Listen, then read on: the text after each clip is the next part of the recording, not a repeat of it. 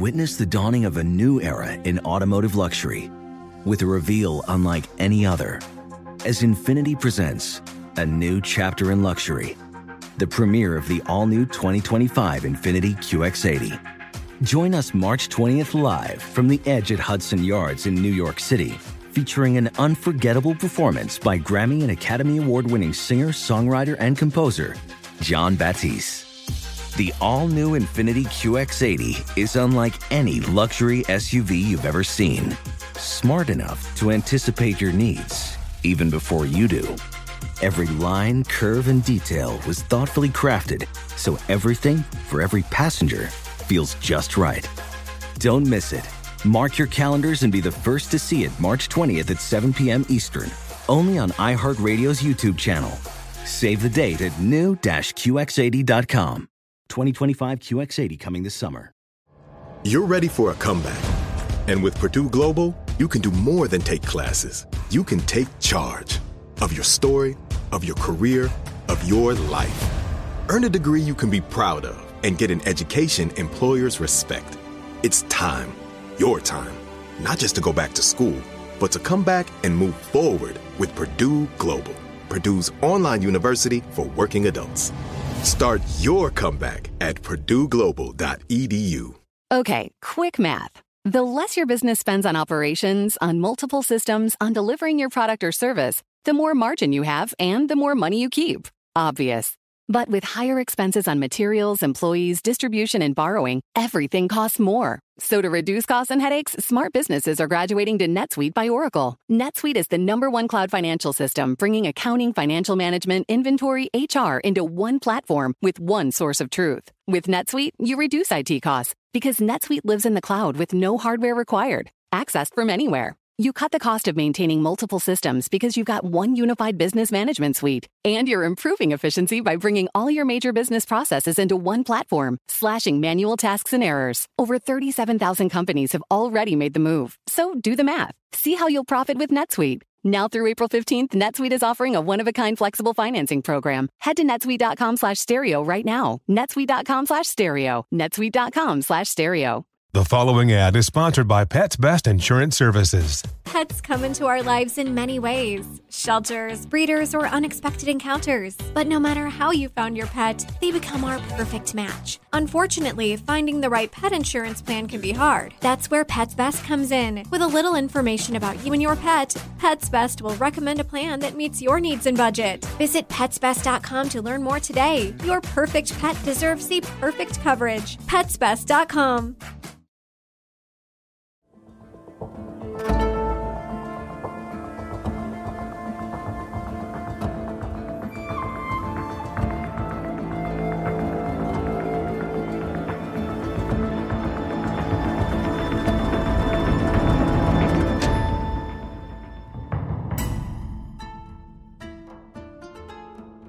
Hi, hello. This is Let's Talk About Myths, baby. And I am your spooky season obsessed host, Liv. And welcome to the first Friday episode of said spooky season. Yes, we're celebrating every day of spooky season here, but I promise I won't make such a show out of it in every episode, maybe? Today, I'm featuring some selected readings from all the spookiest content that I could find from ancient Greek and Roman texts. And as usual, when it comes to stories from the ancient world, it often ends up a bit more like, the Saw franchise than it does The Haunting of Hill House. But what can you do? Ancient gore is far more enjoyable than modern gore, if you ask me. And thus, a quick trigger warning. I mean, these ancient stories are gross. I don't think any of them feature assault, but they might because it's Greek and Roman mythology. But they are gross and horrific and so enjoyable. So be warned. All of that said, we are beginning today's reading with the closest thing that the ancient world has to The Haunting of Hill House, and I cannot wait to read it to you all. Like, to be honest, I was sure that I'd read this last year, but I went looking and I don't think I did. I think I just did it for, TikTok when I was briefly trying to do TikTok. So bonus for us today, because there is a short tragically short, but magnificent ghost story, haunted house story from the ancient world, and it is one of my all-time favorites. We're going to be doing a couple of reading episodes this month, all of the best horror and gore and descents into the underworld, the world of the dead that I could possibly find. You can find a list of the sources and translations that I have been reading from in the episode's description, but I'm going to introduce each piece to give you an idea of what is in store. From Pliny's story of Athenodorus and his haunted house, to the angry ghost of a murderous woman, to the varied ways epics describe travels to the underworld, to a Roman witch whose context I don't entirely understand, but who seems to be pretty fucking scary, all the same. The ancient world knew how to handle horror.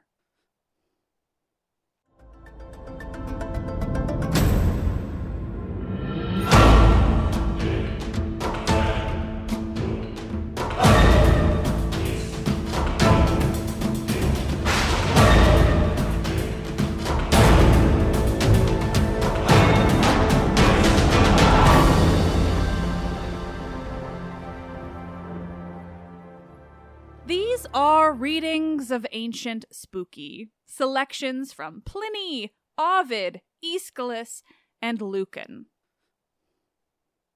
We begin today with my personal favorite, a ghost story from ancient Athens as recorded by Pliny the Younger, aka the guy who witnessed Vesuvius popping off and taking out Pompeii and Herculaneum, and who wrote down what he saw, thus giving us the first-hand account of a volcanic eruption. But he also wrote about this haunted house, clanking chains and moaning ghosts and all. There was at Athens a large and roomy house, which had a bad name, so that no one could live there. In the dead of the night a noise resembling the clashing of iron was frequently heard, which, if you listened more attentively, sounded like the rattling of chains, distant at first, but approaching nearer by degrees. Immediately afterwards, a spectre appeared in the form of an old man, of extremely emaciated and squalid appearance, with a long beard and disheveled hair, rattling the chains on his feet and hands. The distressed occupants, meanwhile, passed their wakeful nights under the most dreadful terrors imaginable. This, as it broke their rest, ruined their health and brought on distempers. Their terror grew upon them, and death ensued.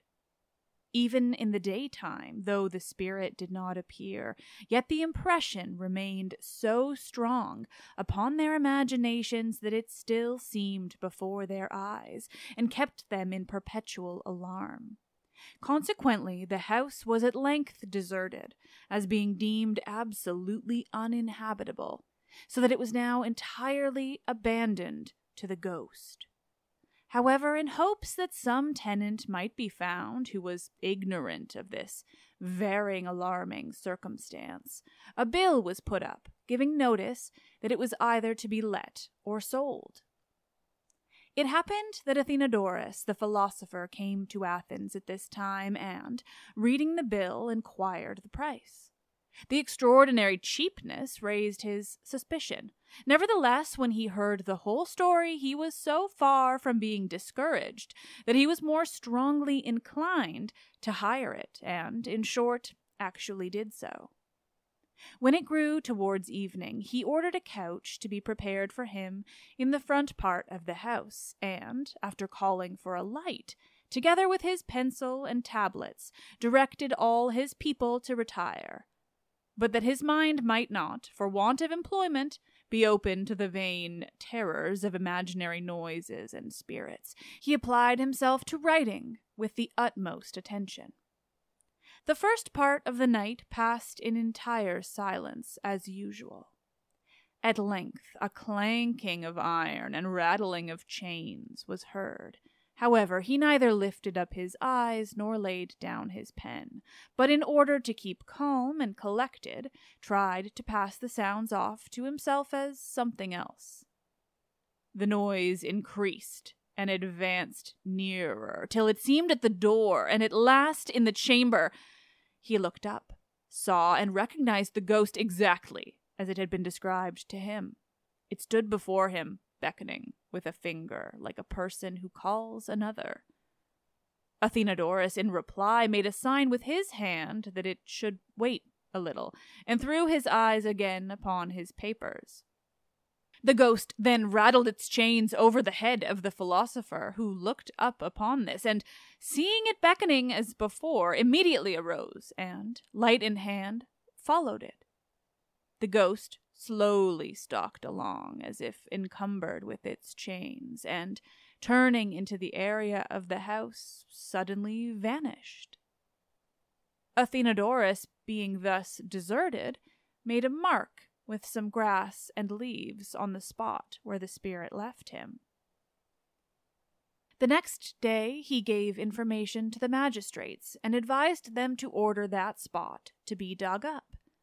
This was accordingly done, and the skeleton of a man in chains was found there, for the body, having lain a considerable time in the ground, was putrefied and mouldered away from the fetters. The bones, being collected together, were publicly buried, and thus after the ghost was appeased by the proper ceremonies, the house was haunted no more.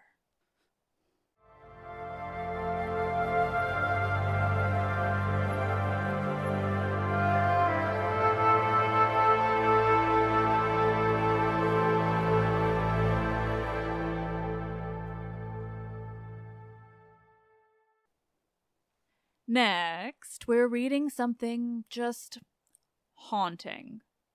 These are lines adapted from Aeschylus's play, The Agamemnon. I've cut it together so that it's mostly just Cassandra speaking, cutting out much of the chorus so that I can just read her words to you. I don't want to spoil the play Thyestes that's to come next week, but there are a lot of relevant references in Cassandra's speech, and I am so here for them. Most of this is said in concert with comments from the chorus, but it is her lines that I care about today. It's her lines that are haunting. This woman whose city was destroyed, whose family was murdered, and who was then raped on the altar to Athena before being made a spoil of war, enslaved by Agamemnon, and brought home to his wife and kingdom as some kind of sick trophy, only to be killed alongside him for his crimes entirely. Add to that, she sees the future, but no one believes a word she says, and you have got a recipe for horror. The man who's brought her there has just gone inside the palace, Agamemnon, where he is going to be killed brutally by Clytemnestra, and Cassandra is left on the stage with the chorus just to experience it all aloud. Woe, woe, woe, Apollo, Apollo, Apollo, god of the ways, my destroyer, for you have destroyed me, and utterly this second time. Apollo, Apollo, god of the ways, my destroyer. Ah, what way is this that you have brought me? To what a house? No, rather to a god-hating house, a house that knows many a horrible butchery of kin, a slaughterhouse of men, and a floor swimming with blood. Here is the evidence in which I put my trust. Behold those babies, bewailing their own butchery, and their roasted flesh eaten by their father. Alas, what can she be planning? What is this fresh woe she contrives here within? What monstrous, monstrous horror, beyond love's enduring, beyond all remedy, and help stands far away. Ah, damned woman, will you do this thing? Your husband, the partner of your bed, when you have cheered him with the bath, will you... How shall I tell the end? Soon it will be done. Now this hand, now that, she stretches forth. Ah, what apparition is this? Is it a net of death? No, it is a snare that shares his bed, that shares the guilt of murder. Let the fatal pack, insatiable against the race, raise a shout of jubilance over a victim accursed. See there, keep the bull from his mate. She has caught him in the robe and gores him with the crafty device of her black horn. He falls in a vessel of water. It is doom wrought by guile in a murderous bath that I am telling you. Alas, alas, the sorrow of my ill-starred doom, for it is my own affliction, crowning this cup, that I bewail. To what end did you bring me here, unhappy as I am, for nothing except to die, and not alone? What else? Fate of the clear-voiced nightingale, the gods clothed her in a winged form, and gave to her a sweet life without tears. But for me waits destruction by the two-edged sword. The marriage of Paris that destroyed his friends. Me, Scamander, my native stream. Upon your banks in bygone days, unhappy maid, was I nurtured with fostering care. But now by Cocytus and the banks of Acheron, I think I soon must chant my prophecies. Oh, the sufferings of my city utterly destroyed.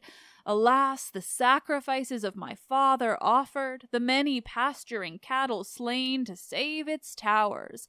Yet they provided no remedy to save the city from suffering, even as it has, and I, my soul on fire, must soon fall to the ground.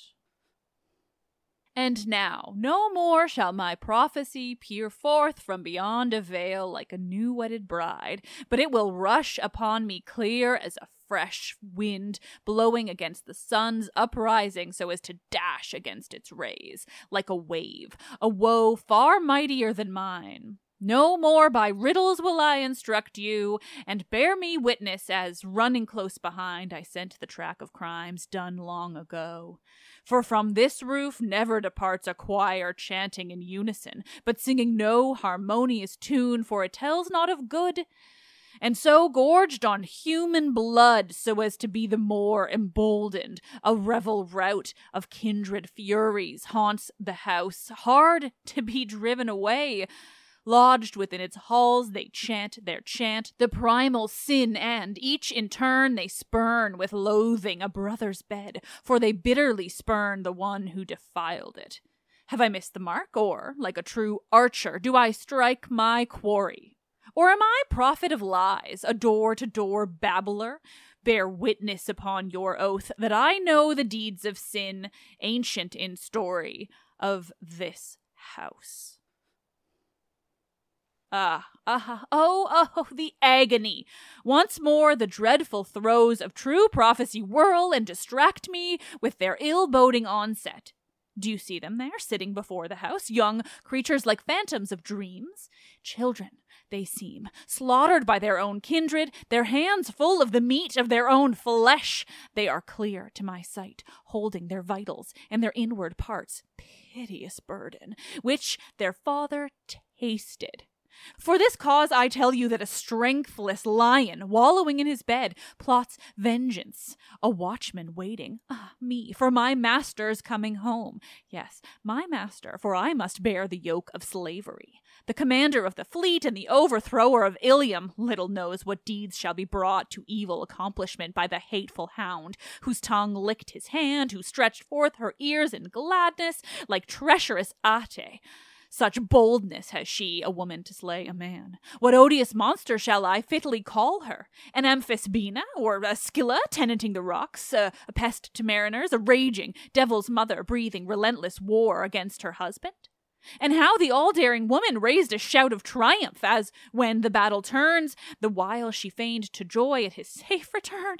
And yet it is all one, whether or not I am believed. What does it matter? What is to come will come, and soon you, yourself, present here, shall with great pity pronounce me all too true a prophetess. I say you shall look upon Agamemnon dead. Over what I tell no healing god presides. Oh, no. What fire? It comes upon me. Woe, woe, Lycian Apollo. Ah me, this two-footed lioness, who mates with the wolf in the absence of the noble lion, will slay me, miserable as I am, brewing, as it were, a drug. She vows that with her wrath she will mix requital for me too, while she whets her sword against her husband to take murderous vengeance for bringing me here. Why then do I bear these mockeries of myself, this wand, this prophetic chaplet on my neck? You, at least, I will destroy before I die myself. To destruction with you, and fallen there, thus do I repay you. Enrich with doom some other in my place. Look, Apollo himself is stripping me of my prophetic garb, he that saw me mocked to bitter scorn, even in this bravery, by friends turned foes with one accord in vain, but like some vagrant mountebank called beggar, wretch, starveling, I bore it all, and now the prophet, having undone me, his prophetess, has brought me to this lethal pass. Instead of my father's altar, a block awaits me, where I am to be butchered in a hot and bloody sacrifice. Yet we shall not die unavenged by the gods, for there shall come in turn another, our avenger, a scion of the race, to slay his mother and exact requital for his sire. An exile, a wanderer, a stranger from this land, he shall return to put the coping stone upon these unspeakable iniquities of his house. For the gods have sworn a mighty oath that his slain father's outstretched corpse shall bring him home. Why then thus raise my voice in pitiful lament, since first I saw the city of Ilium fare what it has fared, while her captors by the gods' sentence are coming to such an end, I will go in and meet my fate. I will dare to die.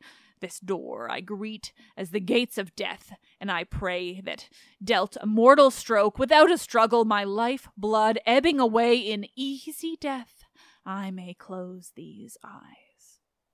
There is no escape. No, my friends, there is none any more. The day has come. Flight would profit me but little. Alas for you, my father, and your noble children, this house stinks of blood-dripping slaughter. It is like a breath from a charnel house. No, I will go to bewail, also within the palace, my own and Agamemnon's fate. Enough of life, alas, my friends, not with vain terror do I shrink as a bird that fears a bush. After I am dead, bear witness for me of this, when for me a woman, another woman shall be slain, and for an ill-wedded man, another man shall fall. I claim this favor from you, now that my hour is come. Yet once more I would like to speak, but not a dirge. I pray to the sun, in presence of his latest light, that my enemies may at the same time pay to my avengers a bloody penalty for slaughtering a slave, an easy prey. Alas for human fortune, when prosperous a mere shadow can overturn it. If misfortune strikes, the dash of a wet sponge blots out the drawing. And this last I deem far more pitiable than that.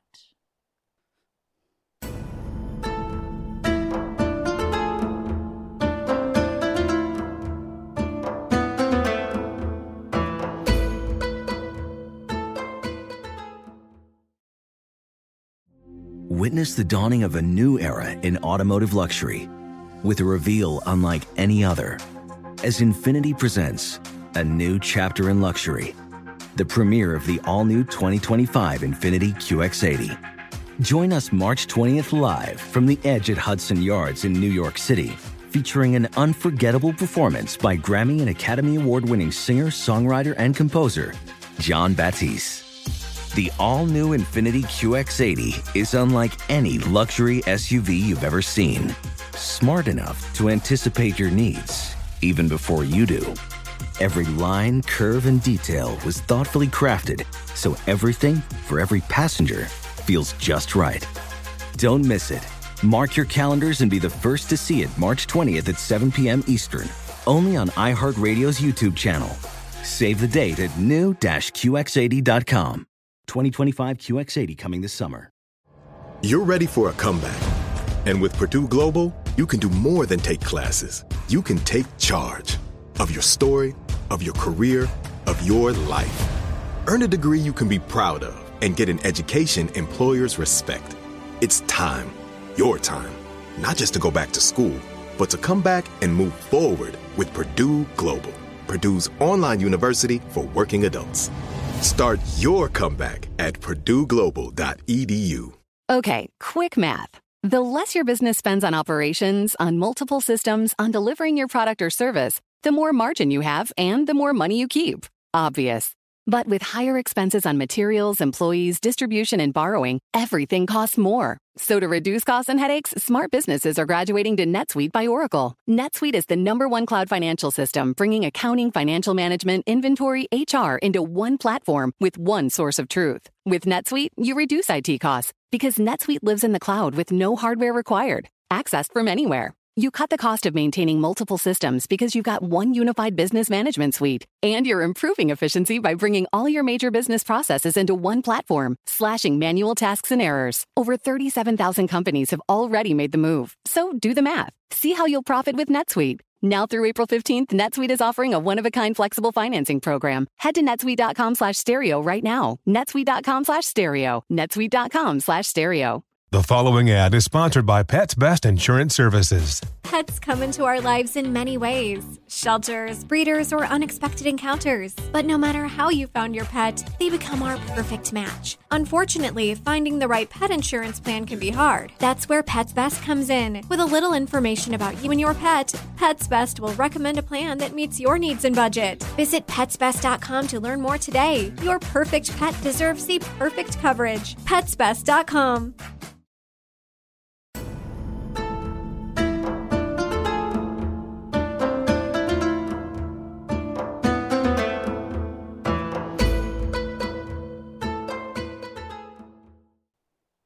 Next, we are returning to our good friend Ovid, and one of my favorite horror stories from ancient myth.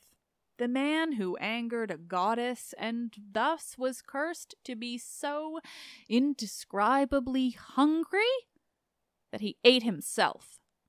Erysichthon. Now Erysichthon's daughter, Mestra, had that power of Proteus. She was called the wife of deft Autolycus. Her father spurned the majesty of all the gods and gave no honor to their altars. It is said he violated with an impious axe the sacred grove of Ceres, and he cut her trees with iron. Long-standing in her grove there grew an ancient oak tree, spread so wide alone it seemed a standing forest, and its trunk and branches held memorials as fillets, tablets, garlands, witnessing how many prayers the goddess Ceres granted. And underneath it, laughing dryads loved to whirl in festive dances, hand in hand, encircling its enormous trunk, that thrice 5 ells might measure, and to such a height it towered over all the trees around, as they were higher than the grass beneath. But Erysichthon, heedless of all things, ordered his slaves to fell the sacred oak, and as they hesitated, in a rage the wretch snatched from the hand of one an axe, and said, "If this should be the only oak loved by the goddess of this very grove, or even were the goddess in this tree, I'll level to the ground its leafy head." So boasted he, and while he swung on high his axe to strike a slanting blow, the oak, beloved of Ceres, uttered a deep groan and shuddered. Instantly its dark green leaves turned pale, and all its acorns lost their green, and even its long branches drooped their arms. But when his impious hand had struck the trunk and cut its bark red, blood poured from the wound, as when a weighty sacrificial bull has fallen at the altar. Streaming blood spouts from his stricken neck. All were amazed, and one of his attendants boldly tried to stay his cruel axe and hindered him, but Erysichthon, fixing his stern eyes upon him, said, "Let this then be the price of all your pious worship."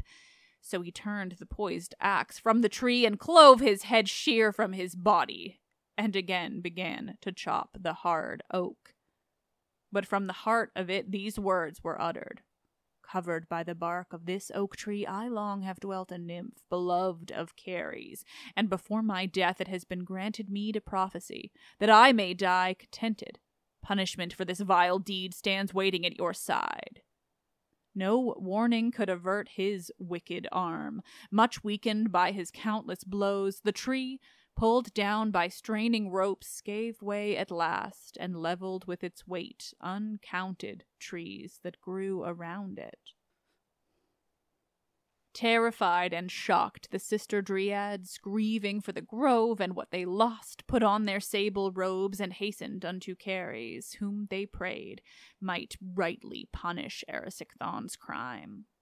The lovely goddess granted their request, and by the gracious movement of her head she shook the fruitful, cultivated fields, then heavy with the harvest, and she planned an unexampled punishment deserved and not beyond his miserable crimes, the grisly bane of famine. But because it is not in the scope of destiny that two such deities should ever meet, as Ceres and gaunt Famine, calling forth from mountain wilds a rustic Oread, the goddess Ceres said to her, "There is an ice-bound wilderness of barren soil in utmost Scythia, desolate and bare of trees and grain, where torpid frost, white death, and palsy, and gaunt Famine hold their haunts. Go there now and command that Famine flit from there, and let her gnawing essence pierce the entrails of this sacrilegious wretch, and there be hidden. Let her vanquish me and overcome the utmost power of food. Heed not misgivings of the journey's length, for you will guide my dragon-bridled car through lofty ether." And she gave to her the reins, and so the swiftly carried nymph arrived in Scythia. There, upon the told of steepy Caucasus, when she had slipped their tight yoke from the dragon's harnessed necks, she searched for Famine in that granite land, and there she found her clutching at scant herbs with nails and teeth. Beneath her shaggy hair, her hollow eyes glared in her ghastly face. Her lips were filthy, and her throat was rough and blotched, and all her entrails could be seen, enclosed in nothing but her shriveled skin. Her crooked loins were dry, uncovered bones, and where her belly should be there was a void. Her flabby breast was flat against her spine. Her lean, emaciated body made her joints appear so large her knobbled knees seemed large knots, and her swollen ankle bones protruded. When the nymph with keen sight saw the famine monster fearing to draw near, she cried aloud the mandate she had brought from fruitful Ceres. And although the time had been but brief and famine far away, such hunger seized the nymph she had to turn her dragon steeds and flee through yielding air and the high clouds. At Thessaly she stopped. Grim Famine hastened to obey the will of Ceres, though their deeds are opposite, and rapidly through ether heights was borne to Erysichthon's home. When she arrived at midnight, slumber was upon the wretch, and as she folded him in her two wings, she breathed her pestilential poison through his mouth and throat and breast, and spread the curse of utmost hunger in his aching veins. When all was done as Ceres had decreed, she left the fertile world for bleak abodes and her accustomed caves.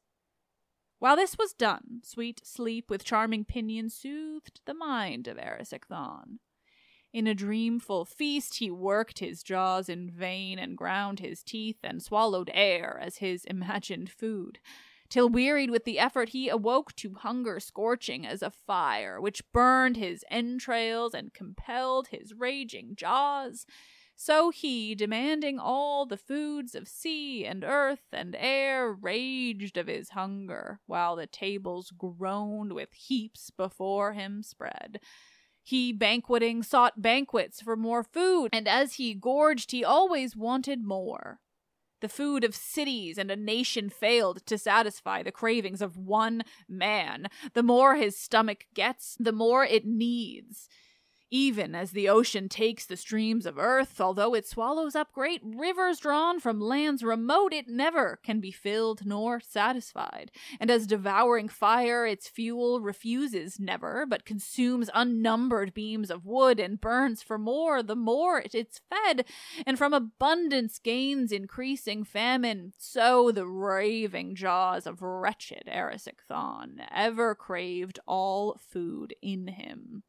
Was only cause of food, and what he ate made only room for more. And after famine through his gluttony at last had wasted his ancestral wealth, his raging hunger suffered no decline, and his insatiate gluttony increased. When all his wealth at last was eaten up, his daughter, worthy of a fate more kind, alone was left to him, and her he sold. Descendant of a noble race, the girl, refusing to be purchased as a slave, then hastened to the near shore of the sea, and as she stretched her arms above the waves, implored kind Neptune with her tears. "O you who have deprived me of virginity, deliver me from such a master's power." Although the master, seeking her, had seen her only at that moment, Neptune changed her quickly from a woman to a man, by giving her the features of a man and garments proper to a fisherman. And there she stood. He even looked at her and cried out, "Hey there, expert of the rod, while you are casting forth the bit of brass concealed so deftly in its tiny bait, God's willing, let the sea be smooth for you, and let the foolish fishes swimming up never know danger till they snap the hook. Now tell me, where is she, who only now, in tattered garment and wind-twisted hair, was standing on this shore? For I am sure I saw her standing on this shore, although no footsteps show her flight."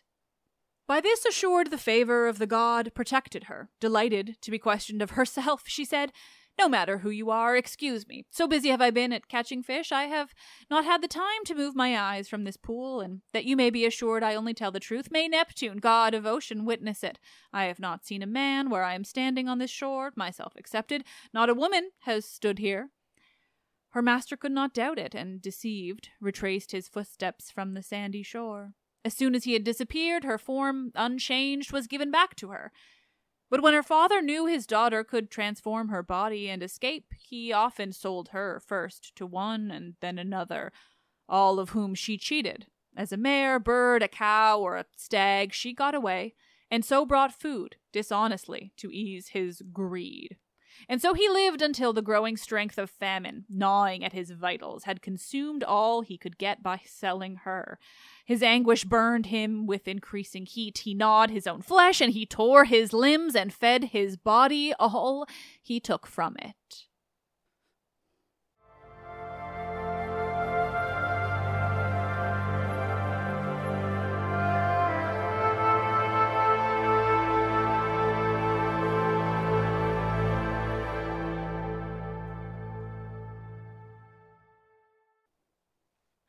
Now we'll return to Aeschylus' horror show of a trilogy, the Oresteia. We heard from Cassandra, that Trojan woman whose life was cursed right from the very beginning, who seems to have never had a chance at happiness. And now the other woman in that story who was doomed to tragedy, Clytemnestra. These lines are from Aeschylus' Eumenides, the last play of the trilogy, after Orestes has killed his mother, Clytemnestra, for killing his father, Agamemnon. The Eumenides, this play, is about what happens next. The Furies that haunt Orestes for his crimes, and even better, the ghost of Clytemnestra alongside those Furies. These are the words of her ghost. Like with Cassandra's lines, I've adapted them from the play, so they're more enjoyable for just my voice to read. In this case, though, we need some of the chorus's lines, because, well, this is a chorus of fucking Furies. So instead, I've adapted it to clarify when we've got, Furies on stage speaking alongside the ghost. There's a rumor, too, that the audience witnessing this play for the first time was so terrified at seeing Furies, the runaways, depicted on stage that they nearly lost their minds, even had spontaneous bodily reactions, the details of which I won't go into, because I don't believe them for a second, and they're inexplicably misogynistic. So instead, Here is the ghost of Clytemnestra accompanied by this chorus of Furies who sleep fitfully on the stage. Sleep on.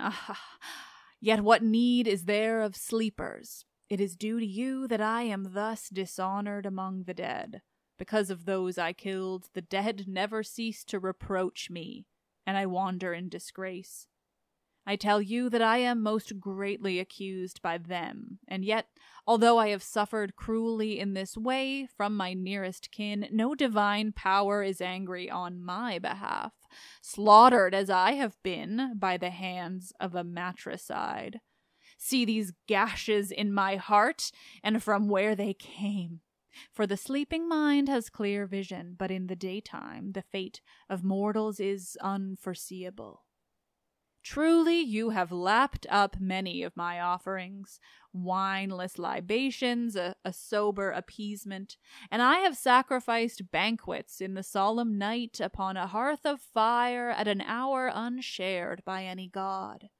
I see all this trampled underfoot, but he has escaped and is gone like a fawn, lightly indeed from the middle of snares. He has rushed away, mocking at you. Hear me, since I plead for my life. Awake to consciousness, goddesses of the underworld, for in a dream I, Clytemnestra, now invoke you. The chorus of Furies, still seemingly asleep, begin to whine, to keen on the stage in unison, a haunting and ominous sound. Whine if you will, but the man is gone, fled far away, for he has friends that are not like mine. You are too drowsy and do not pity my suffering. Orestes, the murderer of me, his mother, is gone. The whining of the chorus of Furies transforms into a low and horrible moaning. You moan, you drowse. Will you not get up at once? Is it your destiny to do anything other than cause harm? Sleep and toil, effective conspirators, have destroyed the force of the dreadful dragoness. The chorus of Furies begin to speak in their sleep, while still whining and moaning a symphony of horror. But now they begin to chant in their sleep. Catch him, catch him, catch him, catch him, look sharp. In a dream you are hunting your prey and are barking like a dog that never leaves off its keenness for the work. What are you doing? Get up! Do not let fatigue overpower you, and do not ignore my misery because you have been softened by sleep. Sting your heart with merited reproaches, for reproach becomes a spur to the right-minded. Send after him a gust of bloody breath. Shrivel him with the vapor, the fire from your guts. Follow him, wither him with fresh pursuit. Just in time for the chorus to wake, the ghost of Clytemnestra just disappears. And now the chorus is awake, and this is their chanting ode. It's signaling the entrance of a god, Apollo, who will be Orestes' advocate in the trial for his matricide. Awake, wake her up as I wake you. Still asleep? Get up, shake off sleep. Let us see if any part of this beginning is in vain. Oh, alas, we have suffered, friends. Indeed, I have suffered much, and all in vain. We have suffered very painfully. Oh, an unbearable evil. The beast has escaped our nets and is gone. Overcome by sleep, I have lost my prey. Oh, child of Zeus, you have become a thief. You, a youth, have ridden down old divinities. By showing respect to your suppliant, a godless man, and cruel to a parent, although you are a god, you have stolen away a man that killed his mother. What is there here that anyone shall call just? Reproach, coming to me in a dream, struck me like a charioteer with goad held tight under my heart, under my vitals. I can feel the very cruel chill of the executioner's destroying scourge. They do such things, the younger gods, who rule wholly beyond justice, a throne dripping blood about its foot, about its head. I can see the center stone of the earth defiled with a terrible pollution of blood. Although he is a prophet, he has stained his sanctuary with pollution at its hearth. At his own urging, at his own bidding, against the law of the gods, he has honored mortal things and caused the ancient allotments to decay. And he brings distress to me too, but he shall not win his release. Even if he escapes beneath the earth, he is never set free. A suppliant, he will acquire another avenger from his family.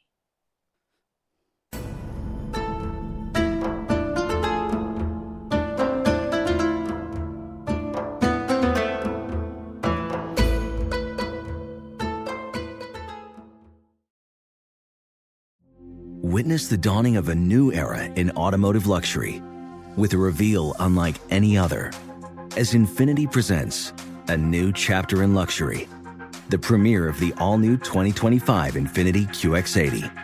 Join us March 20th live from the Edge at Hudson Yards in New York City, featuring an unforgettable performance by Grammy and Academy Award-winning singer, songwriter, and composer Jon Batiste.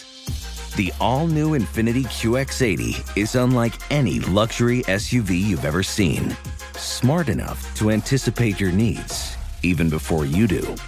Every line, curve, and detail was thoughtfully crafted, so everything for every passenger feels just right. Don't miss it.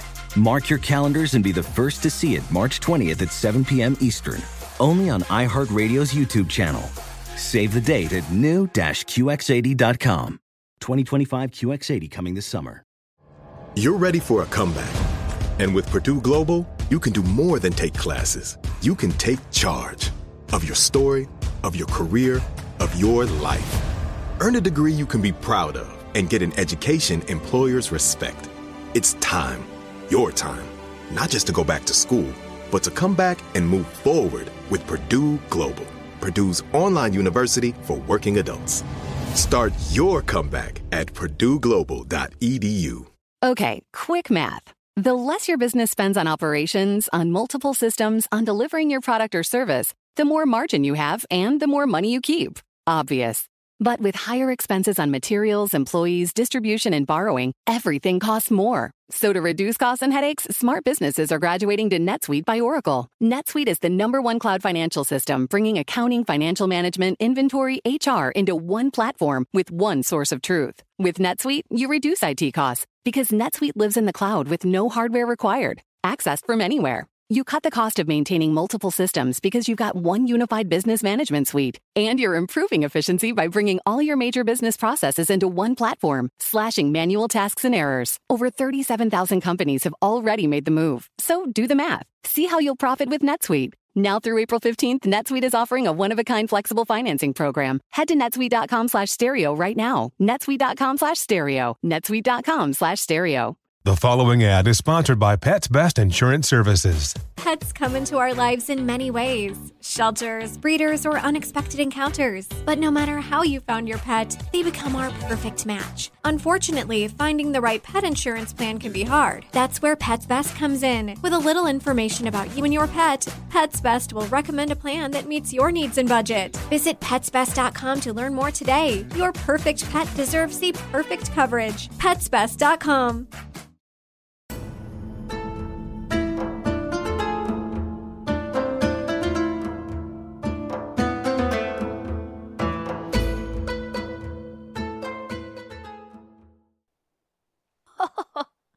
Oh, this is so fun. Finally, now we're going to dip our toes into the bloody waters of Rome. I've talked a lot on the show about the way Romans wrote about witches in comparison to the Greek.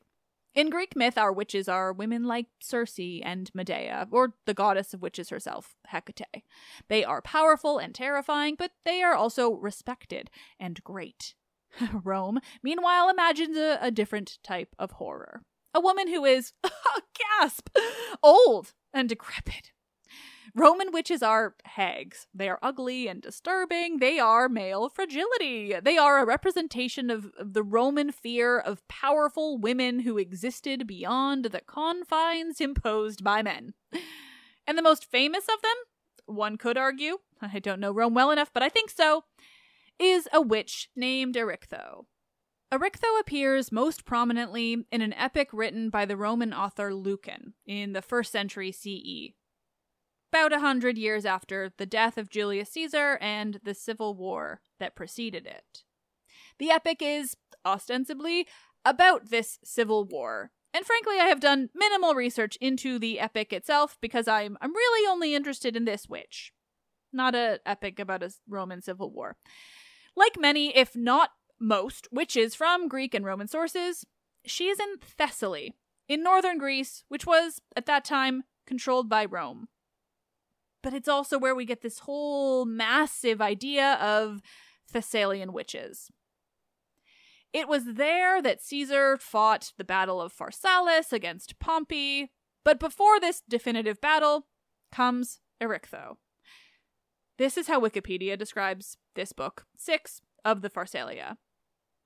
Pompey's troops forced Caesar's armies to fall back to Thessaly. Lucan describes the wild Thessalian terrain as the armies wait for battle the next day. The remainder of the book follows Pompey's son, Sextus, who wishes to know the future. He finds the most powerful witch in Thessaly, Erichtho, and she reanimates the corpse of a dead soldier in a terrifying ceremony. The soldier predicts Pompey's defeat and Caesar's eventual assassination. This is just the bit of that book about Erichtho. When in this fated land the chiefs had placed their several camps, foreboding of the end now fast approaching, all men's thoughts were turned upon the final issue of the war. And as the hour drew near, the coward minds, trembling beneath the shadow of the fate now hanging over them, deemed disaster near. While some took heart, yet doubted what might fall, in hope and fear alternate, mid the throng Sextus, unworthy son of worthy sire, who soon upon the waves that Scylla guards, Sicilian pirate, exile from his home, stained by his deeds of shame, the fights he won, could bear delay no more. His feeble soul, sick of uncertain fate, by fear compelled, forecast the future, yet consulted not the shrines of Delos, nor the Pythian caves, nor was he satisfied to learn the sound of Jove's brass cauldron amid Dodona's oaks, by her primeval fruits the nurse of men. Nor sought he sages who by flight of birds, or watching with Assyrian care the stars and fires of heaven, or by victims slain, may know the fates to come, nor any source lawful though secret, for to him was known that which excites the hate of gods above, magician's lore, the savage creed of Dis, and all the shades and sad with gloomy rites, mysterious altars. For his frenzied soul heaven knew too little, and the spot itself kindled his madness, for hard by there dwelt the brood of Haemon, whom no storied witch of fiction ever transcended. All their art in things most strange and most incredible. There were Thessalian rocks with deadly herbs, thick planted, sensible to magic chants, funereal secret, and the land was full of violence to the gods. The queenly guest from Colchis gathered here the fatal roots that were not in her store. Hence, vain to heaven, rise impious incantations, all unheard. For deaf the ears divine, save for one voice, which penetrates the furthest depths of airs, compelling even the unwilling deities to hearken to its accents. Not the care of the revolving sky or starry pole can call them from it ever. Once the sound of those dread tones unspeakable has reached the constellations, then nor Babylon nor secret Memphis, though they open wide the shrines of ancient magic and entreat the gods, could draw from them the fires that smoke upon the altars of far Thessaly. To hearts of flint those incantations bring love, strange, unnatural. The old man's breast burns with illicit fire. Nor lies the power in harmful cup, nor in the juicy pledge of love maternal from the forehead drawn. Charmed forth by spells alone the mind decays, by poisonous drugs unharmed. With woven threads crossed in mysterious fashion do they bind those whom no passion born of beauteous form or loving couch unites. All things on earth change at their bidding. Night usurps the day, the heavens disobey their wonted laws. At that dread hymn the universe stands still, and Jove, while urging the revolving wheels, wonders they move not. Torrents are outpoured beneath the burning sun, and thunder roars, uncaused by Jupiter. From their flowing locks vapors immense shall issue at their call. When falls the tempest, seas shall rise and foam, moved by their spell. Though powerless the breeze to raise the billows, ships against the wind with bellying sails move onward. From the rock hangs motionless the torrent. Rivers run uphill. The summer's heat no longer swells the Nile in its course. Meander's stream is straight. Slow Rhone is quickened by the rush of Cyone. Hills dip their heads and topple to the plain. Olympus sees his clouds drift overhead, and sunless Scythia's sempiternal snows melt in midwinter. The inflowing tides, driven onward by the moon at that dread chant, ebb from their course. Earth's axes, else unmoved, have trembled, and the force centripetal has tottered, and the earth's compacted frame, struck by their voice, has gaped, till through the void men saw the moving sky. All beasts most fierce and savage fear them, yet with deadly aid furnish the witches' arts. Tigers, athirst for blood, and noble lions on them fawn, with bland caresses. Serpents at their word uncoil their circles, and extended glide along the surface of the frosty field. The viper's severed body joins anew, and dies the snake by human venom slain.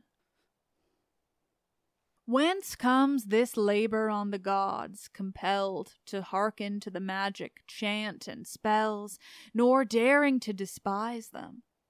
Does some bond control the deities? Is their pleasure so? Or must they listen, and have silent threats prevailed, or piety unseen received so great a guerdon?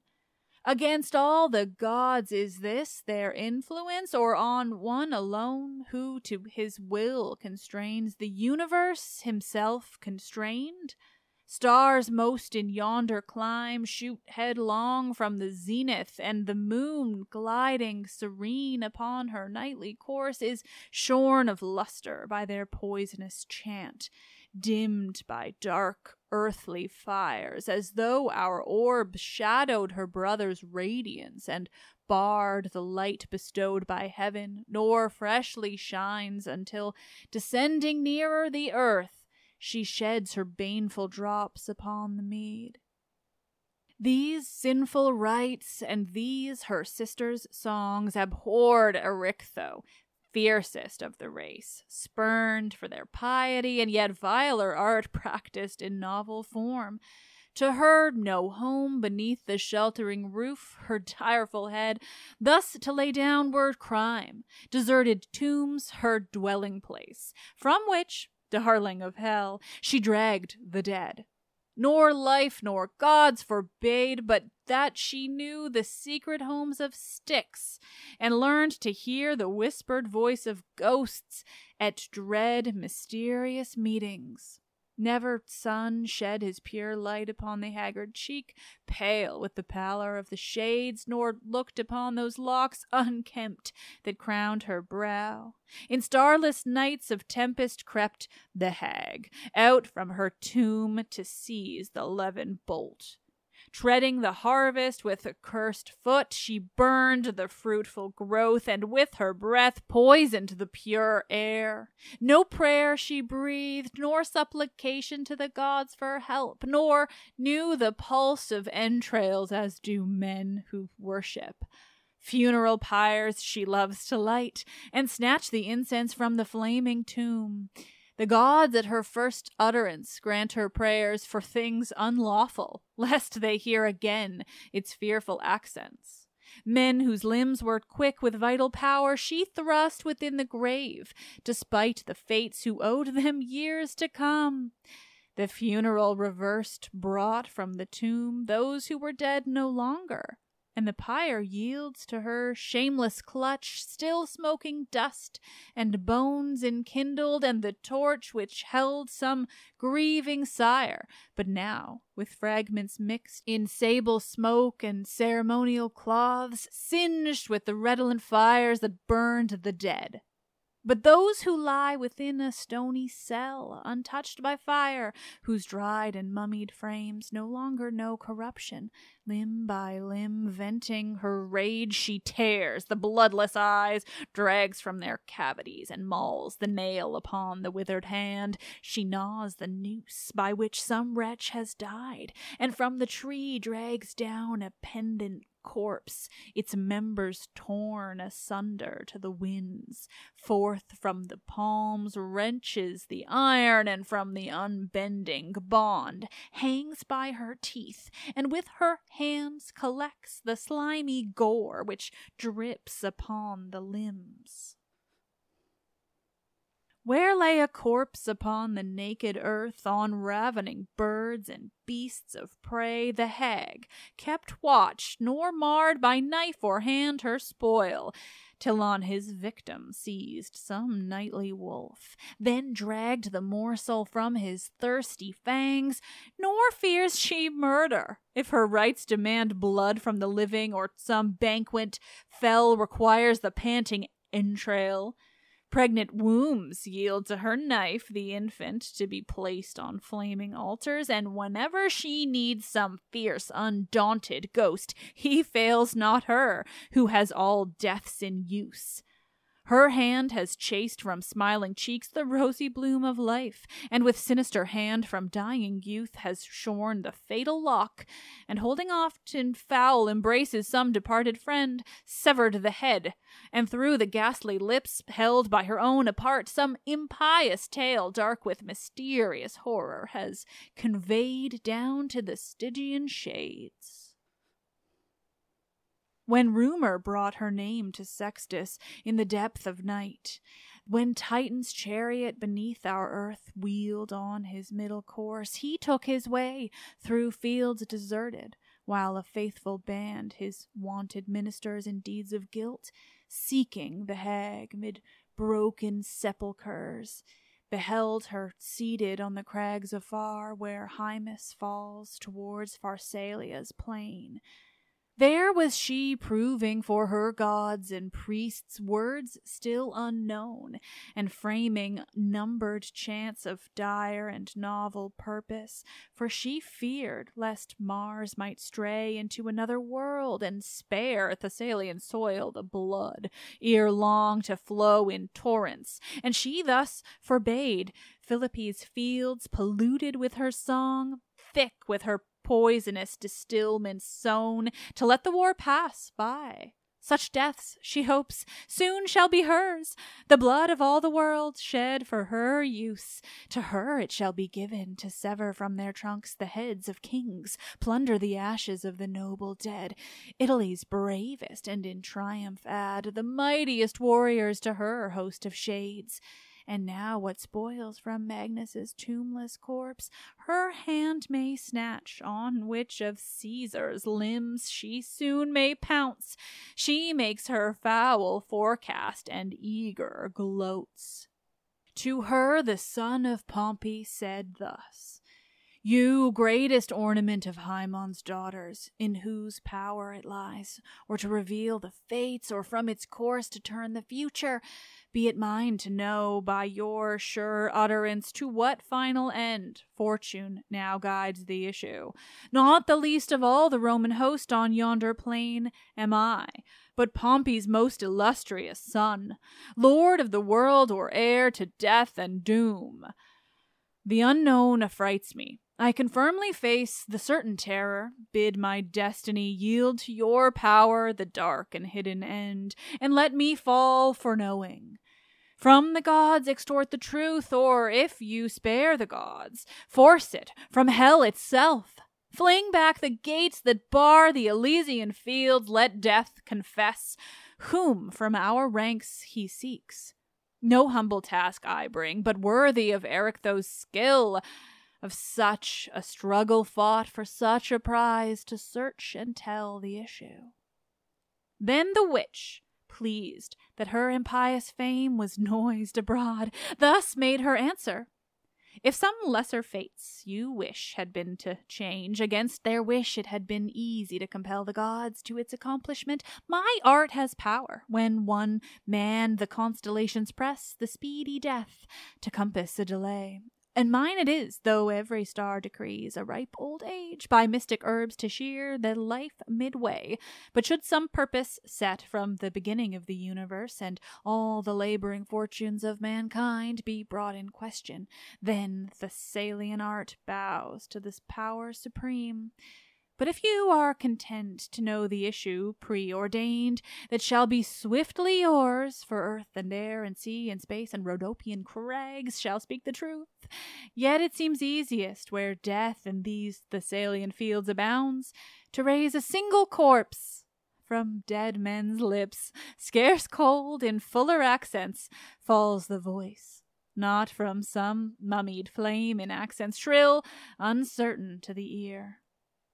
Thus spoke the hag, and through redoubled night a squalid veil, swathing her pallid features, stole among unburied carcasses. Fast fled the wolves, the carrion birds, with maw unsatisfied, relaxed their talons, as with creeping step she sought her profit. Firm must be the flesh, as yet, though cold in death, and firm the lungs, untouched by wound.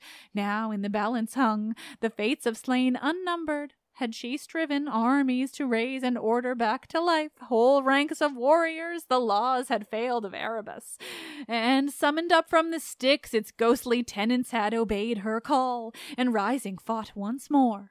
At length the witch picks out her victim with pierced throat agape, fit for her purpose. Gripped by pitiless hook, over rocks she drags him to the mountain cave, accursed by her fell rites that shall restore the dead man's life. Close to the hidden brink, the land that girds the precipice of hell sinks towards the depths with ever-falling leaves. A wood overshadows, and a spreading yew casts shade impenetrable. Foul decay fills all the space, and in the deep recess, darkness unbroken, save by chanted spells, reigns ever. Not where gape the misty jaws of caverned Taenaris, the gloomy bound of either world, through which the nether kings permit the passage of the dead to earth. So poisonous, mephitic hangs in the air. Nay, though the witch had power to call the shades forth from the depths, it was doubtful if the cave were not a part of hell. Discordant hues flamed on her garb as by a fury worn. Bare was her visage, and upon her brow dread vipers hissed, beneath her streaming locks in sable coils entwined. But when she saw the youth's companions trembling, and himself with eyes cast down, with visage as of death, thus spoke the witch. Forbid your craven souls these fears to cherish. Soon returning life, this frame shall quicken, and in tones which reach even the timorous ear shall speak the man. If I have power the Stygian lakes to show, the bank that sounds with fire, the fury band and giants lettered, and the hound that shakes, bristling with heads of snakes, his triple head, what fear is this that cringes at the sight of timid shivering shades? Then to her prayer, first through his gaping bosom blood she pours, still fervent, washing from his wounds the gore. Then copious poisons from the moon distills, mixed with all monstrous things which nature's pangs bring to untimely birth. The froth from dogs, stricken with madness, foaming at the stream, a lynx's entrails, and the knot that grows upon the fell hyena, flesh of stags fed upon serpents, and the sucking fish which holds the vessel back through eastern winds, make bend the canvas. Dragon's eyes and stones that sound beneath the brooding eagle's wings, nor Araby's viper, nor the ocean snake who in the Red Sea waters guards the shell are wanting, nor the slough on Libyan sands by horned reptile cast, nor ashes fail snatched from the altar where the phoenix died, and viler poisons many, which herself has made. She adds, whereto no name is given, pestiferous leaves pregnant with magic chance, and blades of grass which in their primal growth her cursed mouth had slimed. Last came her voice, more potent than all herbs to charm the gods who rule in Lethe. Dissonant murmurs first, and sounds discordant from the tongues of men. She utters, scarce articulate, the bay of wolves, and barking as of dogs were mixed with that fell chant, the screech of nightly owl raising her hoarse complaint, the howl of beast and sibilant hiss of snake. All these were there, and more, the waft of waters on the rock, the sound of forests, and the thunder peal. Such was her voice, but soon in clearer tones, reaching to Tartarus, she raised her song. You awful goddesses, avenging power of hell upon the damned, and chaos huge who strives to mix innumerable worlds, and Pluto, king of earth, whose weary soul grieves at his godhead, Styx and plains of bliss we may not enter, and you, Proserpine, hating your mother and the skies above, my patron goddess, last and lowest form of Hecate, through whom the shades and I hold silent converse, warder of the gate, who casts human offal to the dog. You sisters who shall spin the threads again, and you, O boatmen of the burning wave, now wearied of the shades from hell to me returning, hear me if with voice I cry, abhorred, polluted, if the flesh of man has never been absent from my proffered song, flesh washed with brains still quivering, if the child whose severed head I placed upon the dish but for his hand had lived, a listening ear lend to my supplication. From the caves hid in the innermost recess of hell, I claim no soul long banished from the light. From one but now departed, lingering still upon the brink of Orcus, is my prayer. Grant, for you may, that listening to the spell once more he seeks his dust, and let the shade of this our soldier perish, if the war well at your hands has merited. Proclaim the destiny of Pompey to his son. Such prayers she uttered. Then her foaming lips and head uplifting present saw the ghost. Hard by he stood, beside the hated corpse, his ancient prison, and loathed to enter in.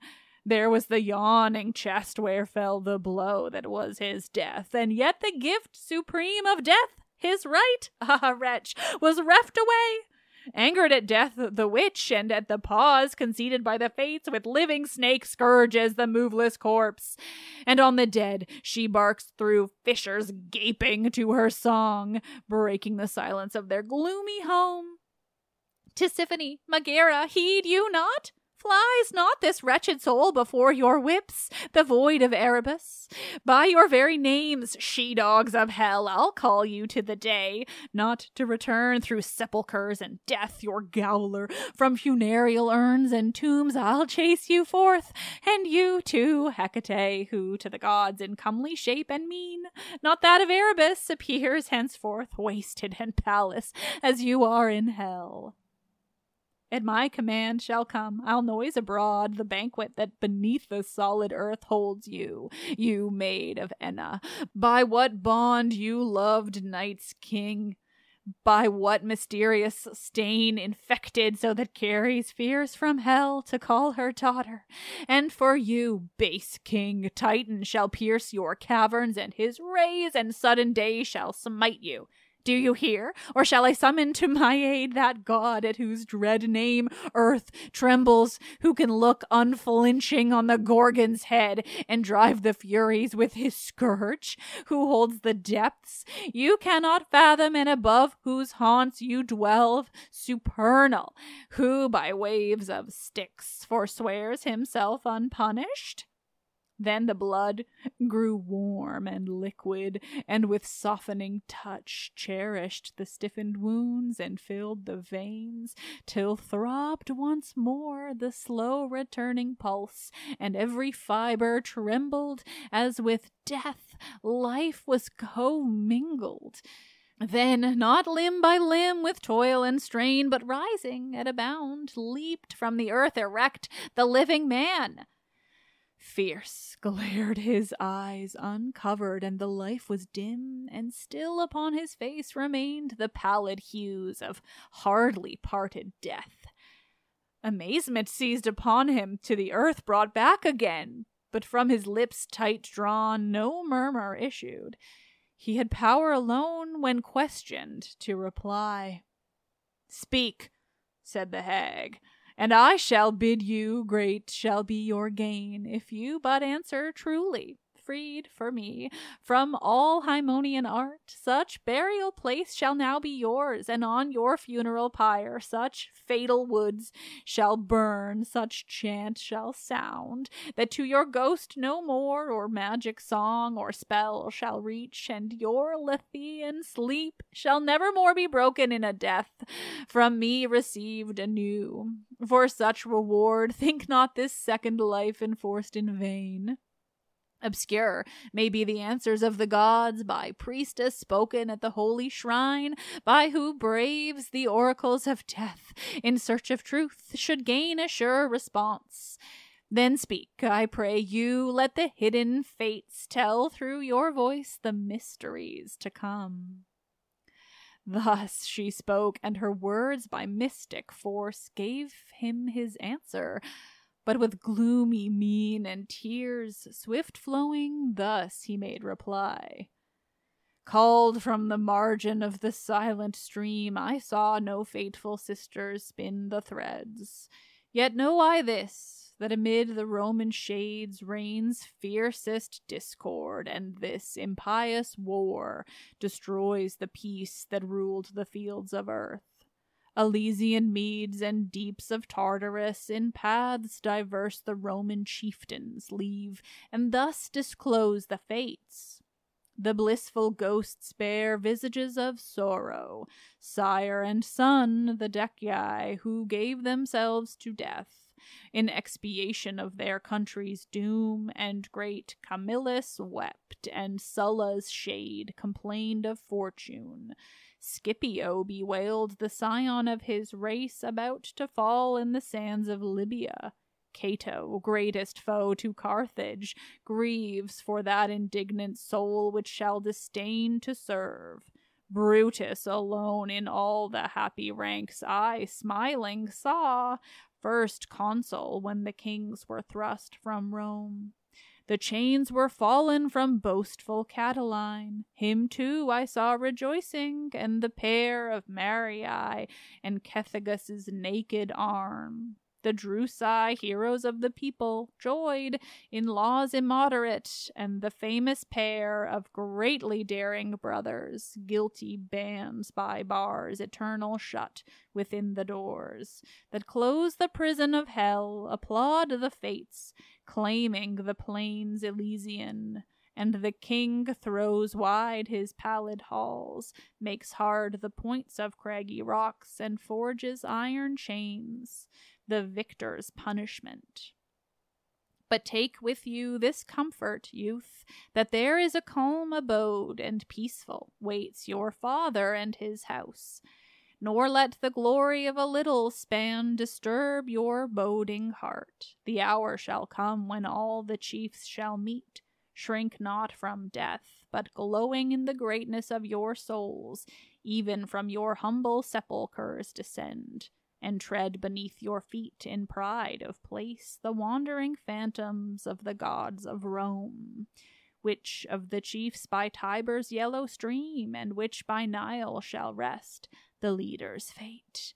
This fight decides no more, nor seek to know from me your fortunes, for the fates in time shall give you all your due, and your great sire, a surer prophet in Sicilian fields, shall speak your future, doubting even he what regions of the world you should avoid, and what should you seek. O miserable race, Europe and Asia and Libya's plains, which saw your conquests, now shall hold alike your burial place.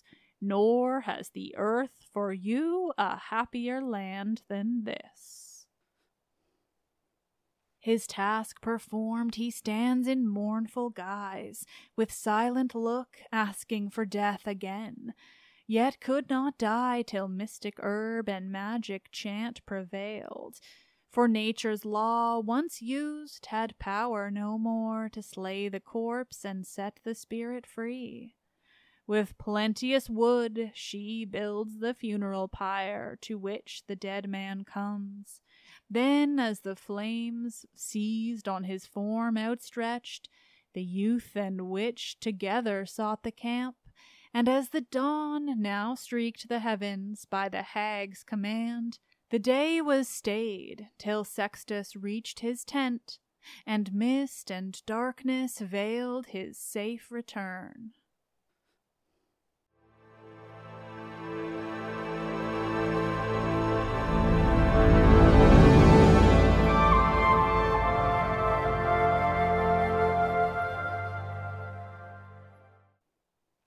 Oh, nerds. That fucking witch. Like, I know that translation was definitely not ideal. It's all I had, but she's cool. I might have to try to cover her in a full episode. Whew. Just casually reanimating a dead corpse in order to see the future of, basically like the fate of the Roman Republic, as one does. Totally normal. I won't lie, I'm just kind of obsessed with her, despite her being frustratingly Roman. Well, that reading, all of those readings were seriously fun. I hope you agree. Oh my god, I fucking love doing that. I do. I just appreciate spooky season for even just like giving me a reason to go searching for scary, gory, generally horrifying stories and lines from the ancient world. I did source some of those ideas from Twitter, so if you contributed, thank you. It's fun, and we just get such a wealth of different sources this way. But we are not done with any of this yet. There are still more spooky selections of readings to come. So keep listening to this month's spooky season episodes, because not only am I going to tell you all the dirty, disgusting details of Seneca's play, The Thyestes, which, again, a lot of references in that Cassandra speech at the beginning, and which features more infanticide and cannibalism than you ever thought you needed. We are also going to hear about how the ancient Greeks handled gladiatorial games. Just a little hint, it was really mythological and very distinctly Greek, even for a very Roman custom, while all being, still satisfyingly disgusting.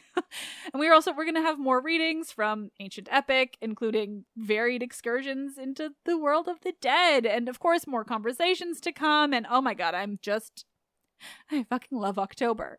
Stay spooky, pals. Let's Talk About Myths, Baby is written and produced by me, Liv Albert. Michaela Smith is the Hermes to my Olympians, my assistant producer. The podcast is hosted and monetized by iHeartMedia. Listen on Spotify or wherever you get your podcasts. Help me continue bringing you the world of Greek mythology and the ancient Mediterranean by becoming a patron, where you'll get bonus episodes and more. Visit patreon.com/mythsbaby or click the link in this episode's description.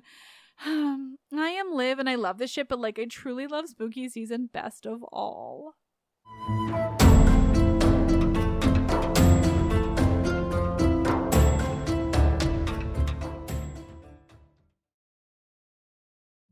Witness the dawning of a new era in automotive luxury with a reveal unlike any other as Infiniti presents a new chapter in luxury, the premiere of the all-new 2025 Infiniti QX80.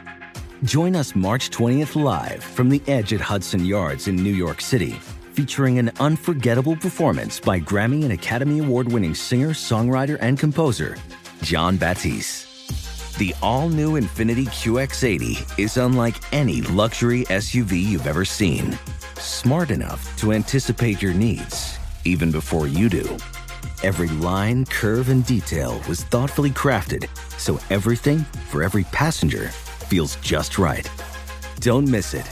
Mark your calendars and be the first to see it March 20th at 7 p.m. Eastern, only on iHeartRadio's YouTube channel. Save the date at new-QX80.com. 2025 QX80 coming this summer. You're ready for a comeback. And with Purdue Global, you can do more than take classes. You can take charge of your story, of your career, of your life. Earn a degree you can be proud of and get an education employers respect. It's time, your time, not just to go back to school, but to come back and move forward with Purdue Global, Purdue's online university for working adults. Start your comeback at purdueglobal.edu. Okay, quick math. The less your business spends on operations, on multiple systems, on delivering your product or service, the more margin you have and the more money you keep. Obvious.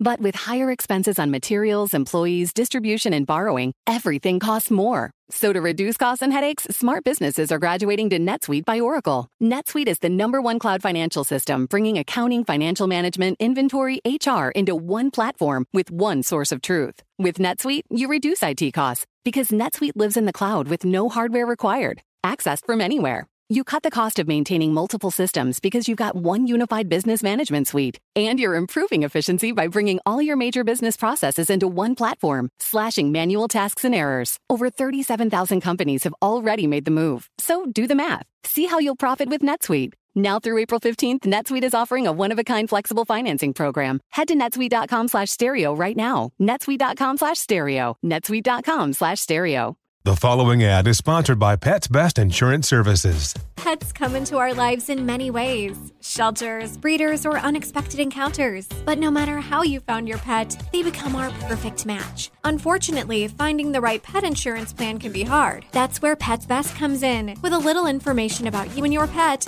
Pets Best will recommend a plan that meets your needs and budget. Visit PetsBest.com to learn more today. Your perfect pet deserves the perfect coverage. PetsBest.com.